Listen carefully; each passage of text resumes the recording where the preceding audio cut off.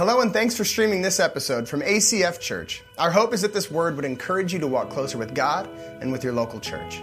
We hope you consider partnering in the work God's doing here by joining a life group, serving, and giving. If you'd like to give financially to the mission of ACF Church, you can do so safely on our website at acfak.org or by texting the amount to 907-341-4213. Now prepare your hearts to hear God's word.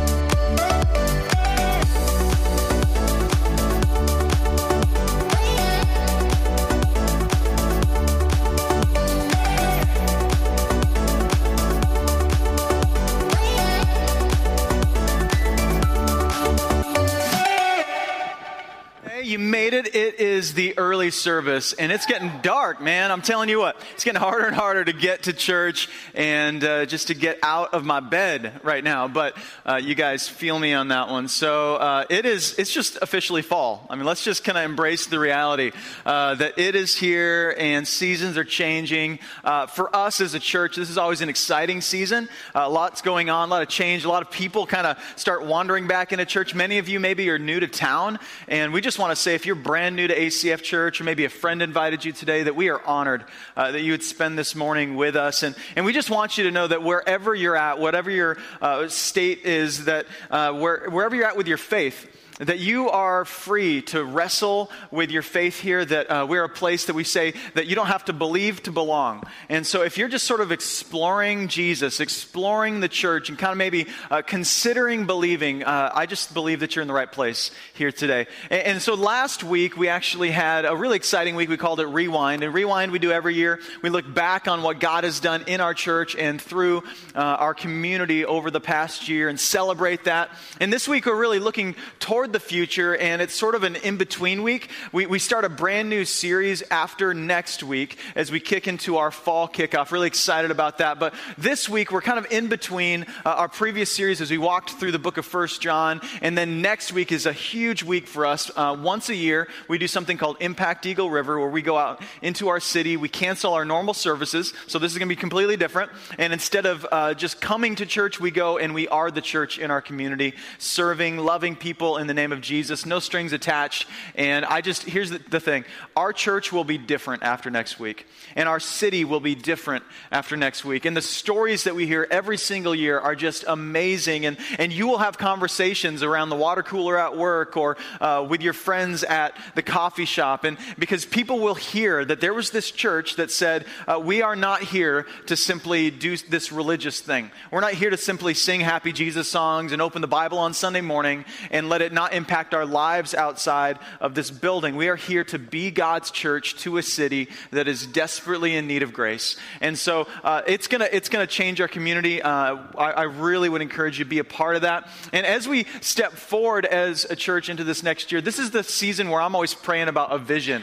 Like, what is it? We have a vision as a church, but what is God's vision for us as we move into this next year? And coming into this last week, I didn't really have anything, honestly. And I was like, well, I don't want to force it, But at the last minute, I felt like as I sat down and prayed about what we're covering this next year and the new initiatives that are starting in this next year and really where we're going in all of our teaching. We've got all of our teaching planned out for the next 12 months. And so really excited about that. And as I looked at that, I really feel like we can boil down our vision for the next year into this statement. And so here's what we came up with, is that we are spending the next year taking back our lives by breaking free from cultural norms and practicing God's design for humanity. In 2019, we will exchange cheap and easy for difficult and costly so that we might live profitable lives that honor Jesus and inspire the world. And so as I look at where we're going this next year, this is just kind of a statement that sums up what we're doing as we start a bunch of new things and as we teach through some new topics. And we're beginning a new partnership with an organization called Compassion International. Really excited about that. You're going to hear more about that in November. We're going to do some big stuff together with the Alliance, which is the global movement that our church is a part of. We're also seeing some pieces and parts coming together for a partnership with them. And so really excited for that. But this morning, I really want to talk about this next week, and I want to show my cards as I start off today, because sometimes I sort of build a theological framework and then I come out with, so here's the application. I want to give you the application right off the top. So you ready for it? Here it is. I want you to come back and be part of what we're doing next week. That's my cards. I'm laying it out. I want every single one of you to feel that this is so valuable, what we're doing as a church, that you wouldn't miss it for the world. And that you might even cancel the plans that you had for next weekend to make sure that you're here for what we're doing next week. So I'm just laying that out if you're like, he's trying to coerce us. No, I'm trying to help you get out of your own way. I actually want you to be part of something that I believe, if you're here today and you're wrestling with church, maybe you're like, man, I don't know. Sometimes I struggle to even want to be here. Maybe you're wrestling with faith and you struggle to feel like God is even real in your day-to-day life. I just want to propose to you that doing things like what we're doing next week will completely transform the way that you see Jesus. It just will. And the way that you see this community. And so if you have a Bible, open up to Romans chapter 12. If you don't have a Bible, open up our ACF Church app and all the text will be on there as well. Really encourage you to read along with us this morning as we go through this text. This is one of my favorite verses or sections of verses because it encompasses really what our lives are intended to be. And I've never actually spent a whole morning talking through Romans 12.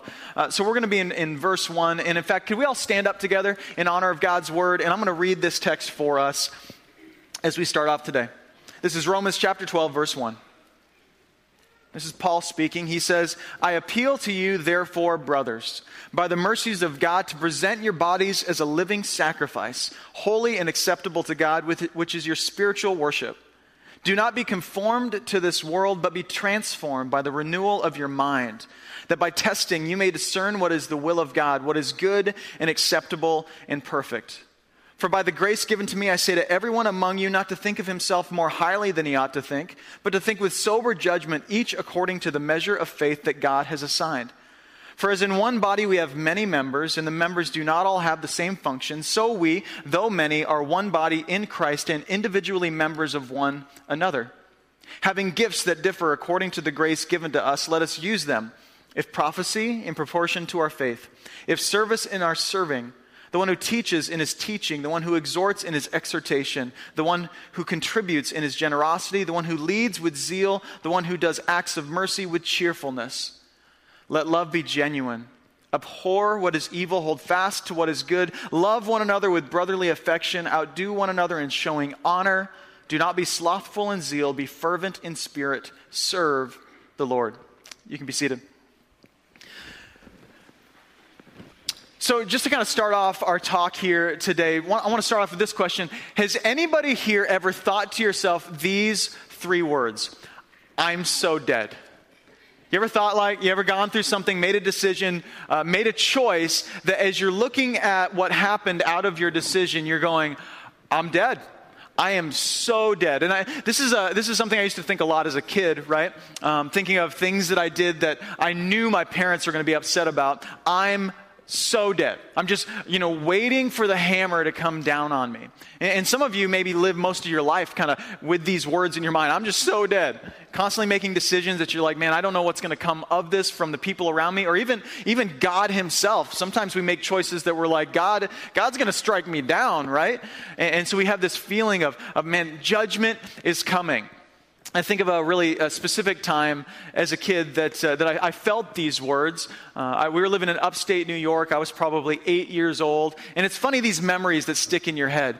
But I remember I was in the hallway, and I was hanging. Actually, there was a bathroom that led into the hallway, so I'm like hanging on the towel rack to the bathroom and the doorknob, which is every dad's favorite thing, right? When you do that. So I'm like hanging on these things, swinging back and forth. I don't know what I thought I was doing, like some kind of Olympian routine or something on these things, but swinging back and forth. And my mom was down the hallway, and my philosophy as a kid was that my mom needed to be there for every need that I ever had, that she was there for me, right? And so when I called to her, she should answer me because I'm in charge. And so as a kid, I remember just yelling out the hallway, I needed something, Mom, and just yelling, Mom, and getting more and more frustrated that she wasn't answering. She wasn't running to me, oh, yes, Brian, what can I do for you? And so I'm swinging on these two objects, getting more and more upset, and I yelled, Mom, and I swung my legs forward, and I kicked a hole right through the drywall.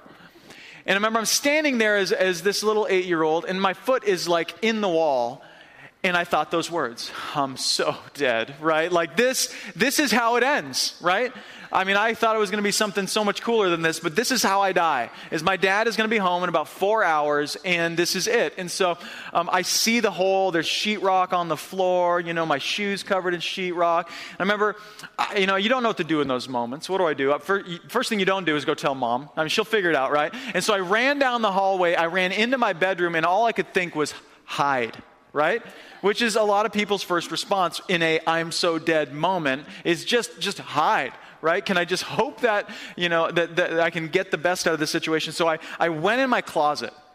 And I laid down in my closet, and I remember hearing my mom and my brother talking, and then my brother saying these words, he's so dead, right? That's what every older brother does, celebrating in my misery. And so, okay, so I'm in the room, and my mom knows where I'm at, and I literally spent the next 4 hours on the floor there. And as a little kid, I still remember in my mind thinking like, man, what could I just get out of the house and maybe live alone in the woods? How do I get through this? And how can I protect myself? My dad's coming home and for me, my dad, he knew how to spank. He knew how to lay down into and just discipline his son. And so I knew that was coming. And so my dad gets home 4 hours later. I hear my mom talking to him. I know what's coming. I'm in my room, and I'm just preparing for the worst, right? And I still to this day, I will never forget, as he comes in, he knows what's happened. I've been there for 4 hours, and I know as a dad, he thought, he's kind of punished himself enough. And I remember him opening the door, and I'm bracing for impact, right?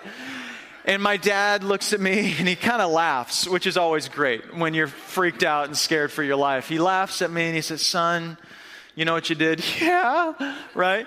He's like, are you ever going to do it again? No, never. I'll never wear shoes in the house again. I'll never call to my mother again. I'll never do anything.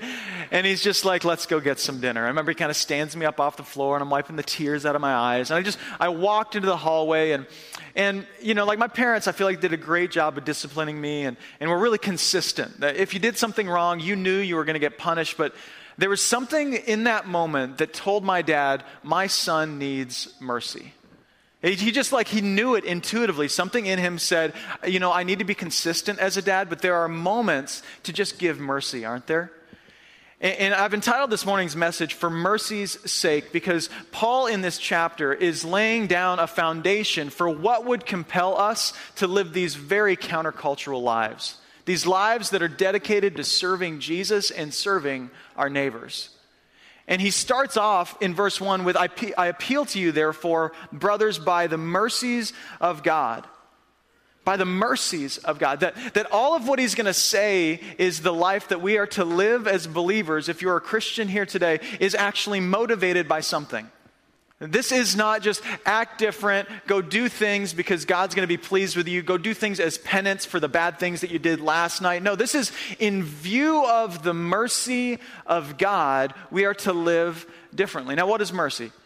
We've kind of talked about this before, that mercy and grace are two different things. That mercy is when we don't get what we do deserve, and grace is when we get what we don't deserve. Does that make sense? So I deserved punishment. I deserved, to feel a little bit of a whooping. But my dad said, hey, this is what you deserve, but I'm actually gonna hold back in this moment. And mercy is a really interesting thing as we think about it. It really shapes the way that we see the world. And I love that he says, I appeal to you by mercy.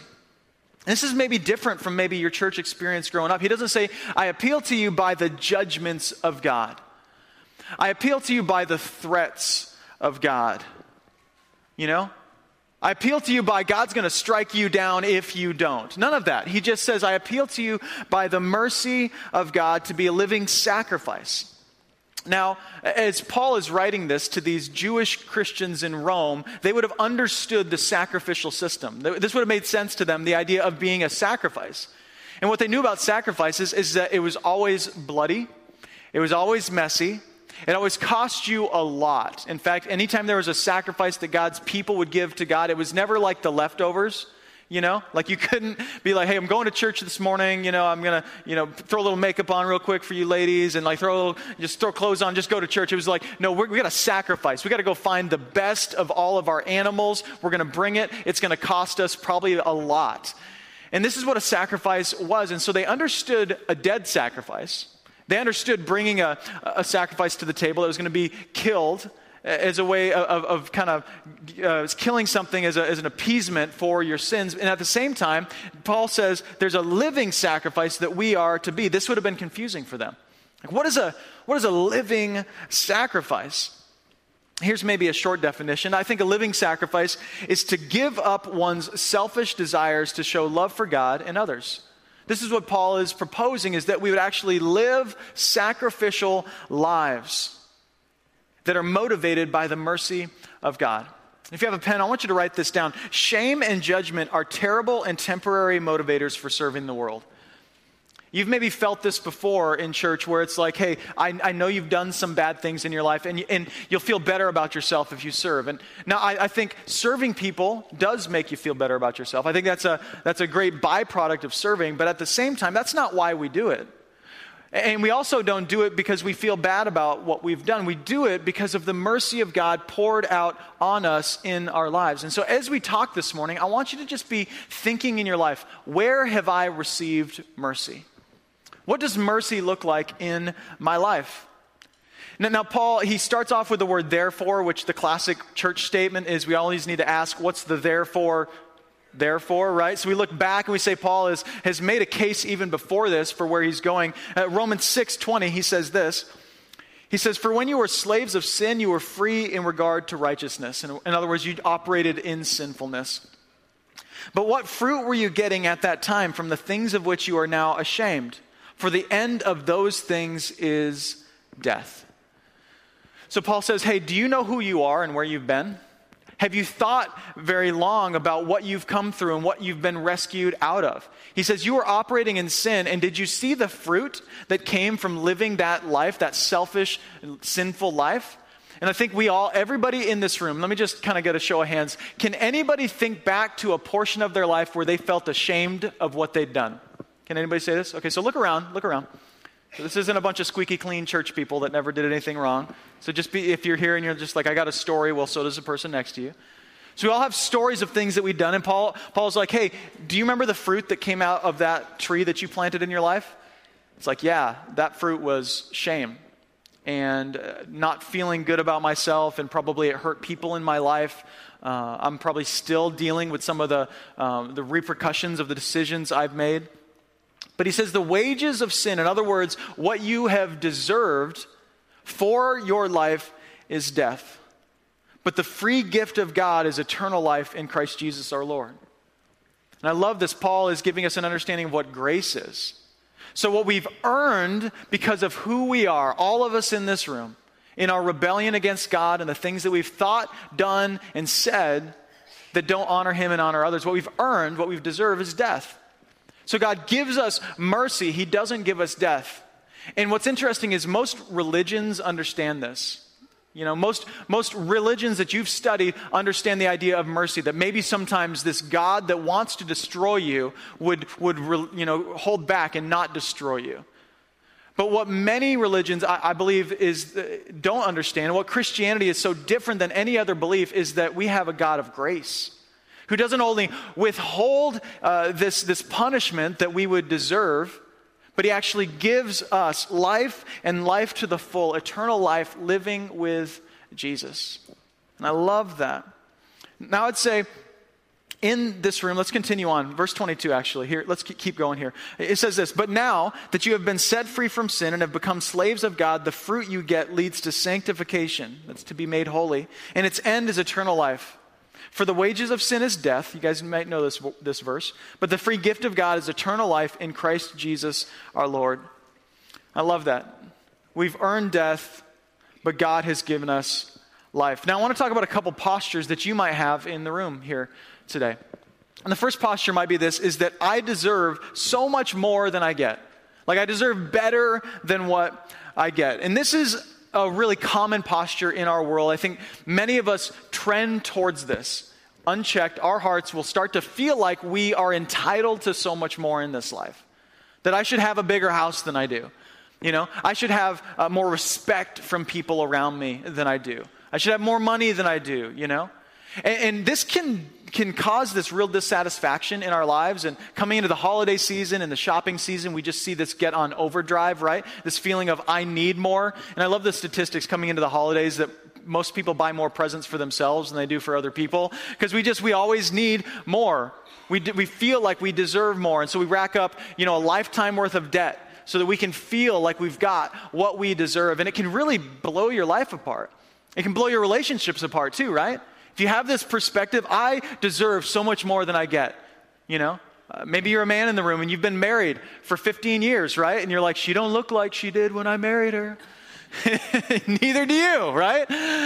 Neither do you, right? I mean, like, we age. And you're like, no, bro, I'm holding a six-pack, right? And she's like, you need to learn how to hold a conversation, you know? And so you have this feeling that, like, maybe I'm better than I am. And look at me, and I'm checking myself out in the mirror. But really, like, this can derail a relationship because what you start doing is maybe looking for what you feel like you deserve in someone else, right?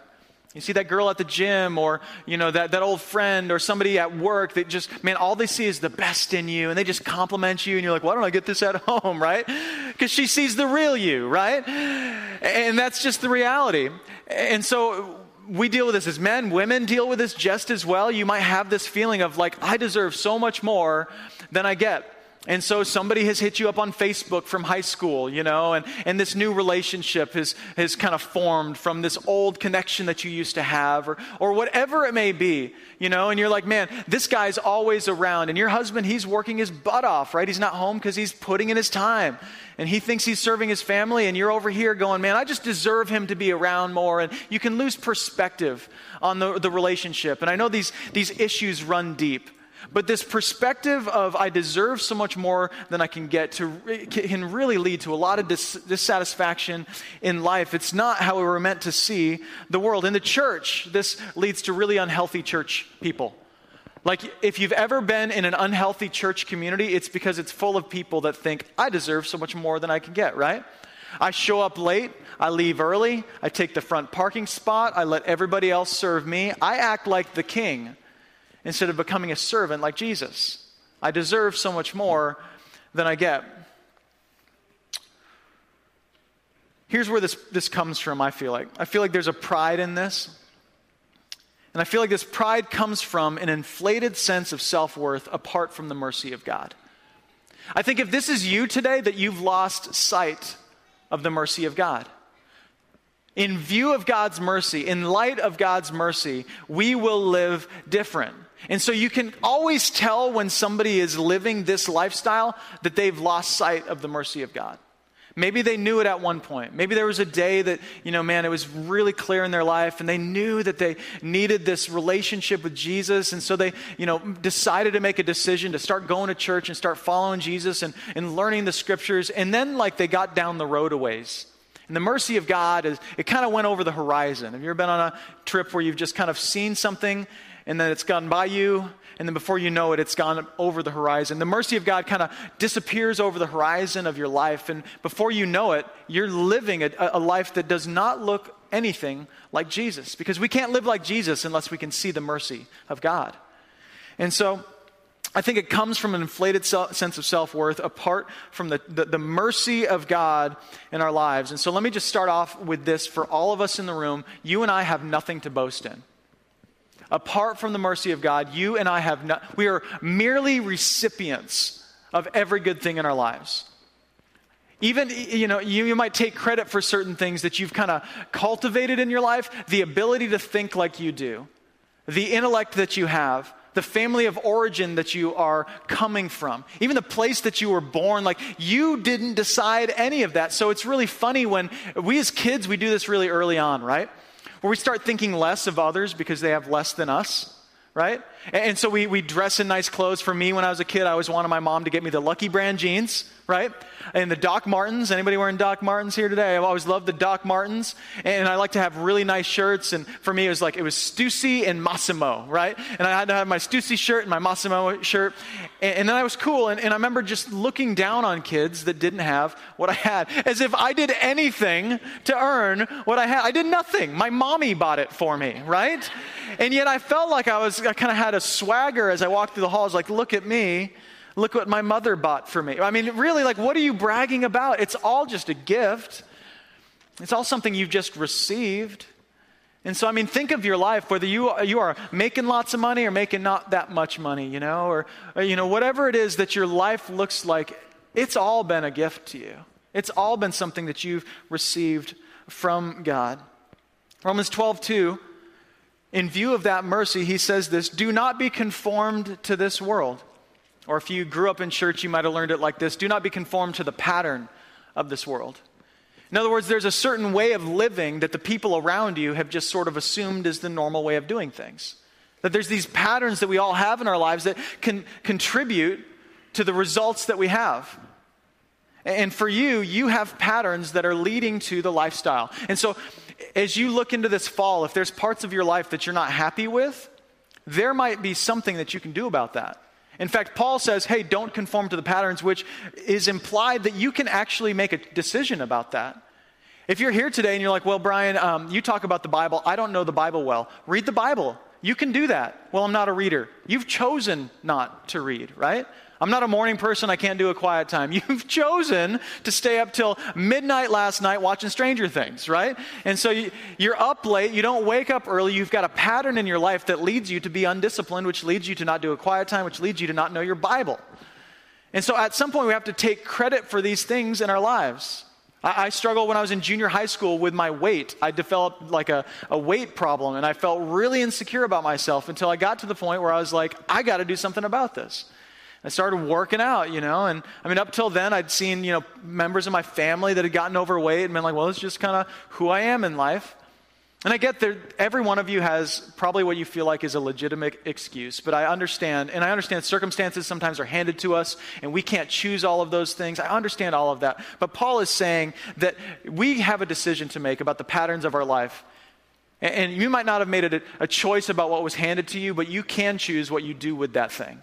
You can choose the decisions that you make as you move forward with whatever it is that God has handed to you or someone else has handed to you. He says, don't be conformed, but be transformed by the renewal of your mind, that by testing you may discern what is the will of God, what is good and acceptable and perfect.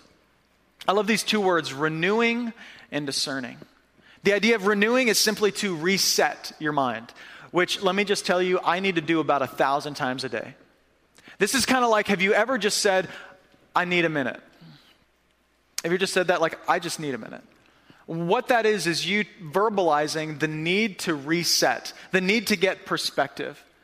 And I love that. I mean, this is revolutionary.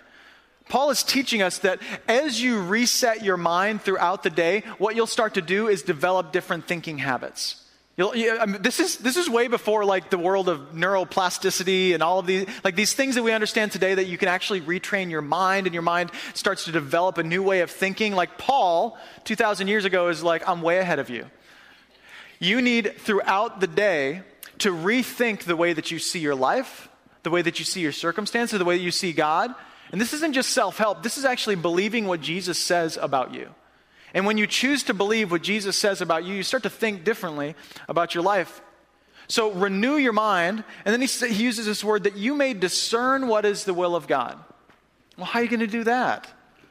Like, how am I supposed to discern what is the will of God? Well, a few things. You have to be quiet long enough to listen, right? You have to actually slow down and listen to God speak, ask him to speak. As we said earlier, open the scriptures. The will of God is laid out to us in the scriptures. People in your life that are maybe farther down the road than you are, you need to buddy up next to them, get together with them consistently, and ask them, hey, do you see what God's will is in my life in this particular area? Some of you are too afraid to ask that question. But sometimes you just need to ask that question and deal with the answer, even if you don't like the answer.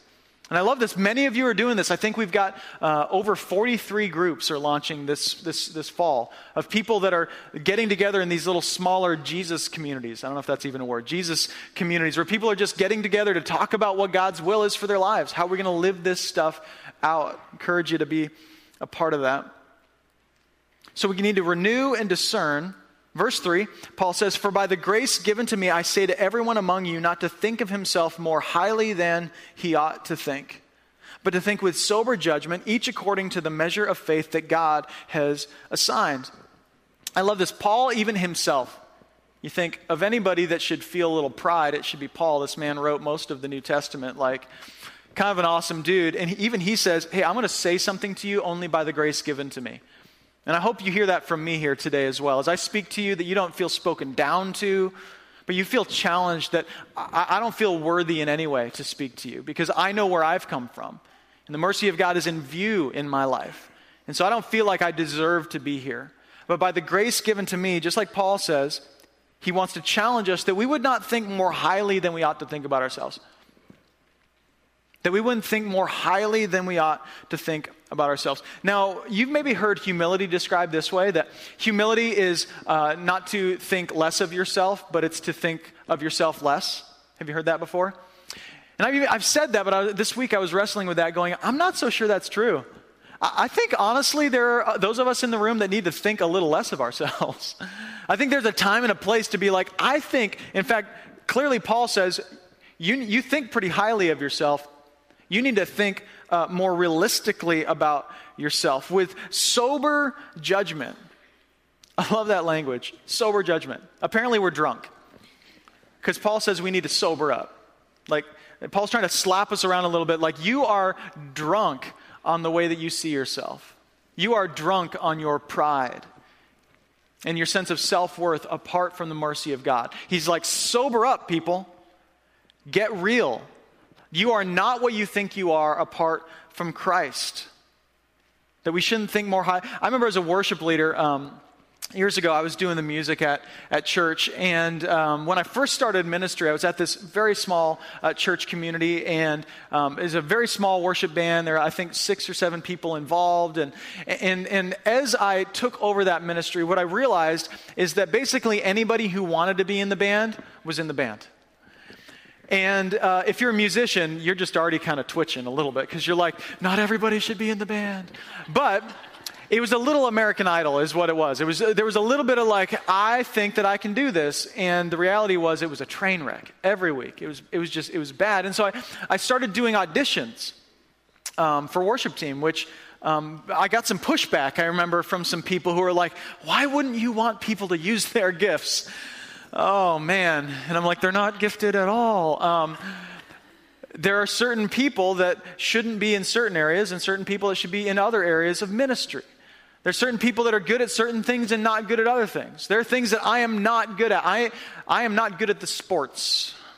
The sports are not my thing. That has just never been my thing. My brother, he got all the sports genes. I got the music genes, the musician genes. And I understand, I'm not good at it. There are certain things in ministry that I'm just not great at. And as you grow humble, you start to see what your gifts are and what they're not because you begin to be honest. And your identity isn't so wrapped up in what you do that you can actually deal with that reality. And so instead of thinking I deserve so much more than I get, maybe you'd assume this posture, which is I get so much more than I deserve. I get so much more than I deserve.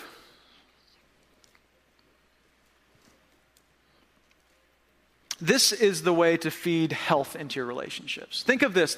What if in your marriage you both just looked at each other and was like, I married up. I get so much more than I deserve.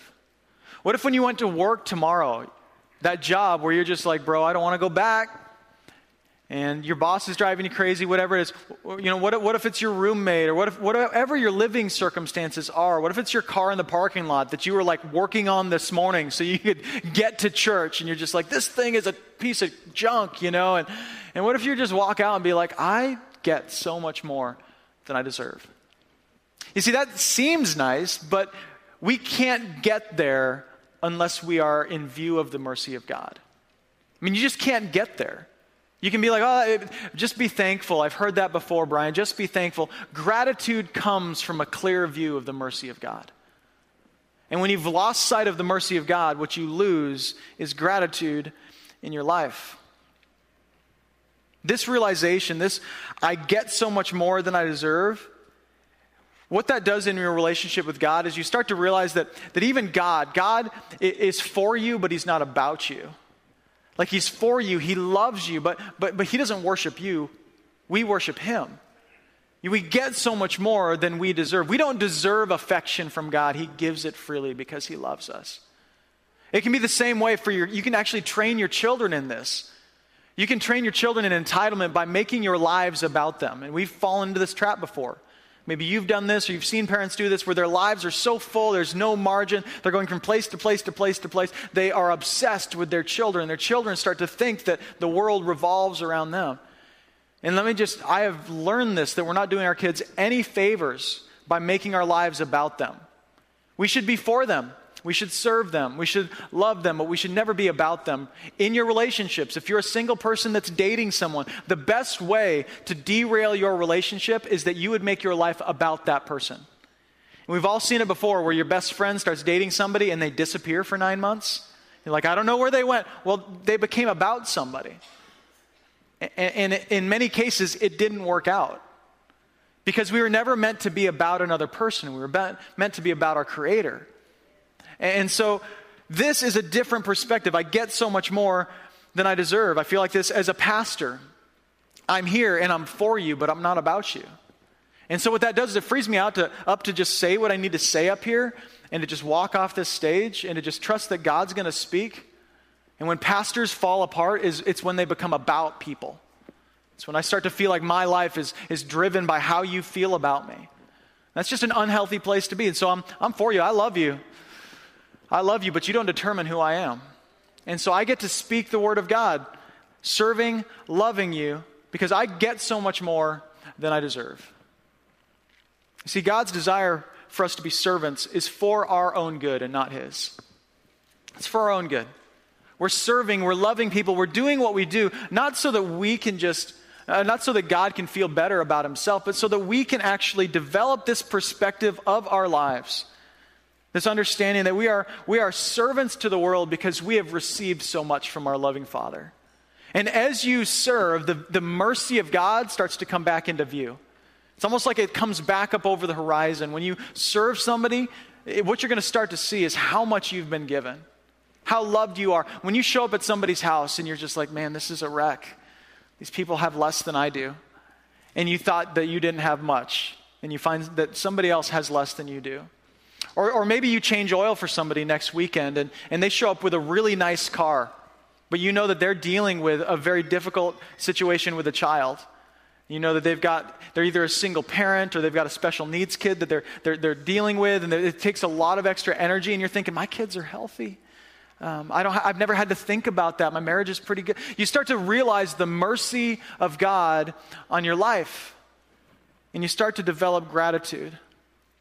Verse 4, he continues on. He says, for as in one body we have many members, and the members do not all have the same function, so we, though many, are one body in Christ and individually members of one another.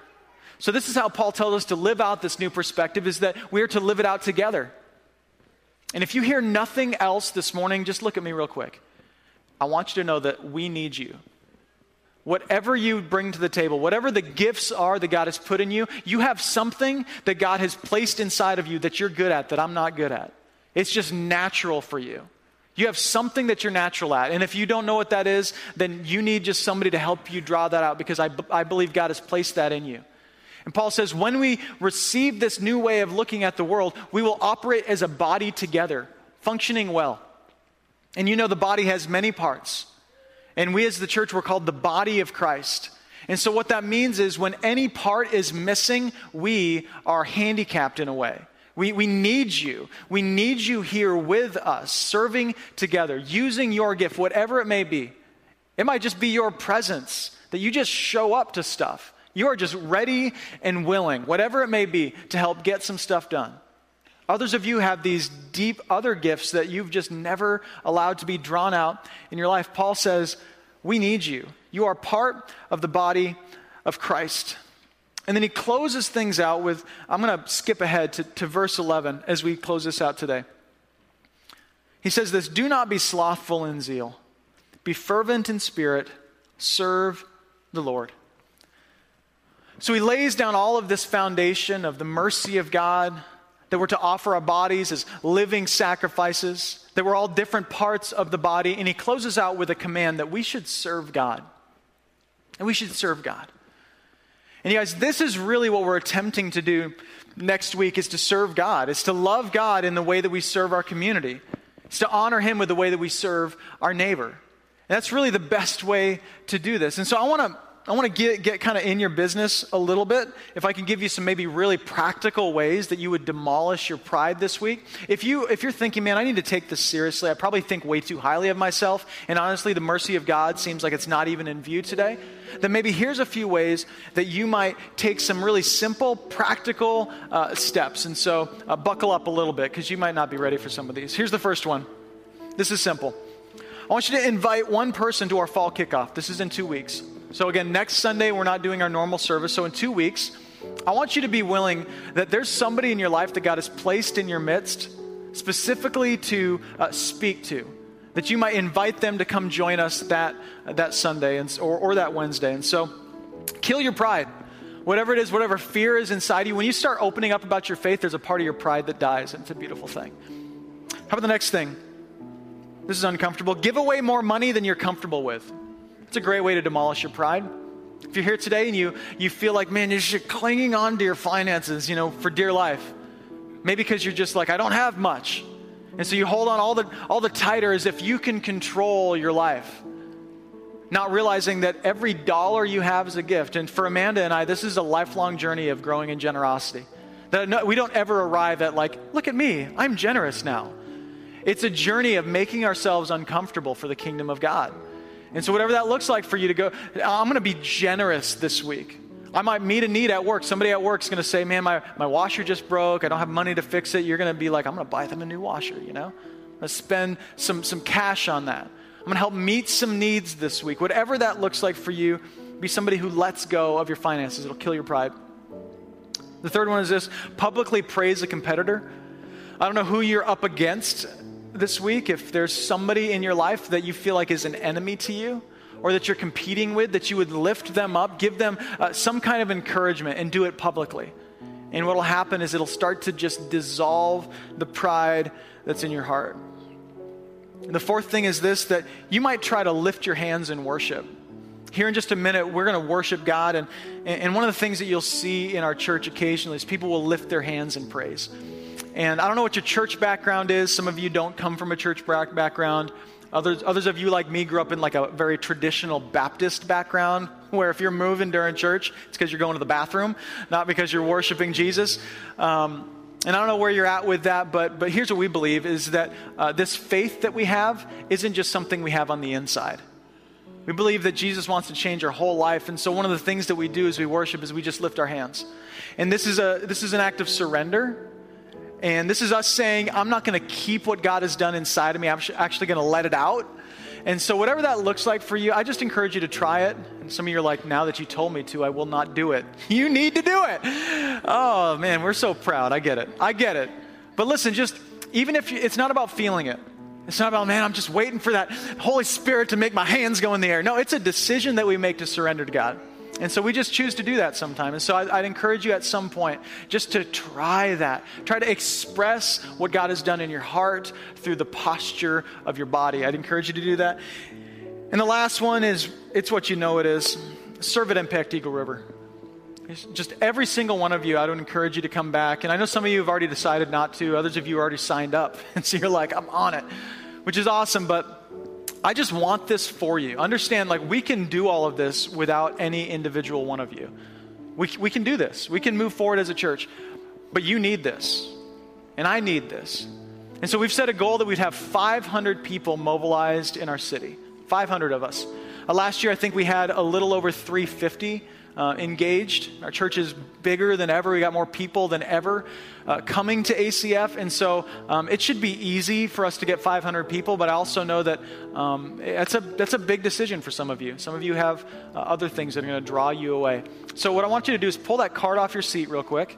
And I'm actually going to give you about 60 seconds right now. And we're just going to, if you're already signed up or if you just don't want anything to do with this, you can just kind of bow your head and pray for a minute. That's fine. But I want to give you a minute to fill that out. I know sometimes in the lobby, it's sort of a traffic jam. We don't have a lot of space out there. So we want to just make it easy for you. If you fill this card out, you are involved. We will get you plugged into a project. You'll get a confirmation email, and you can show up next week for Impact Eagle River and be a part of this. And so I'd love it if every single one of you signed up for that. You can also go to acfak.org, and you can sign up there. There's a link that'll pop up on the screen to the website. And you can pick a project there, or if you're like, I don't care where I serve, just plug me in. We're doing an oil change for single parents in the parking lot. We've got projects throughout the city. We're doing a gas buy down over at the Shell gas station. We're buying down the price of gas by 50 cents a gallon, and it's going to be a traffic jam out there. I guarantee it. It's just ridiculous. So it's been a few years since we've done that. Really excited about that. But we would love for you to be a part of it. And so let's take 60 seconds here. Fill it out if you can, and then I'm going to pray for us as we close.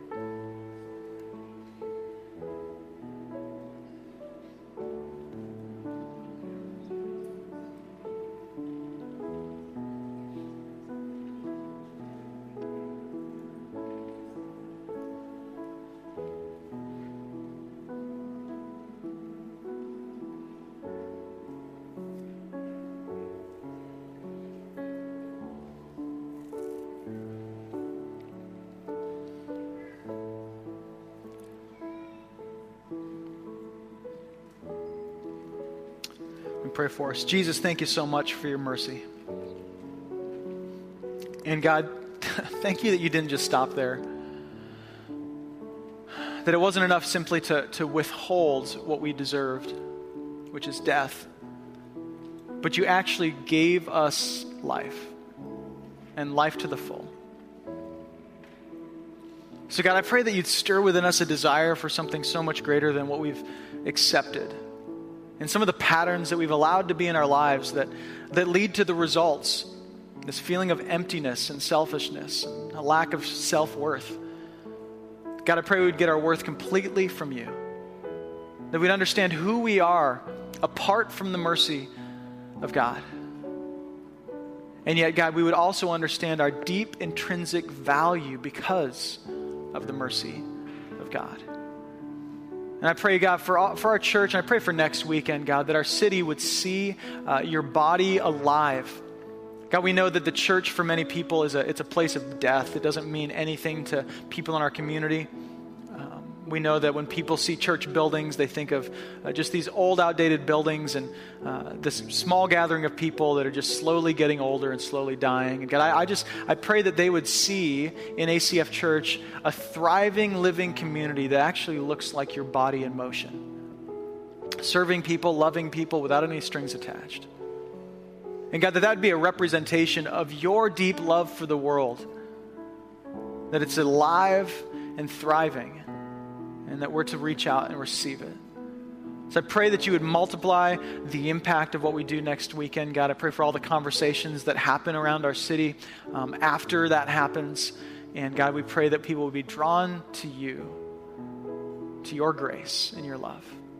And I pray, God, all that we do would be not because of fear of judgment or because of shame, but we'd be driven by the mercy that you've poured out on us. That be in view of everything that we do this week, God, we'd see your mercy. And that would drive us in the way that we live. We pray all of this in Jesus' name. Amen. Amen. Love you guys. Thanks.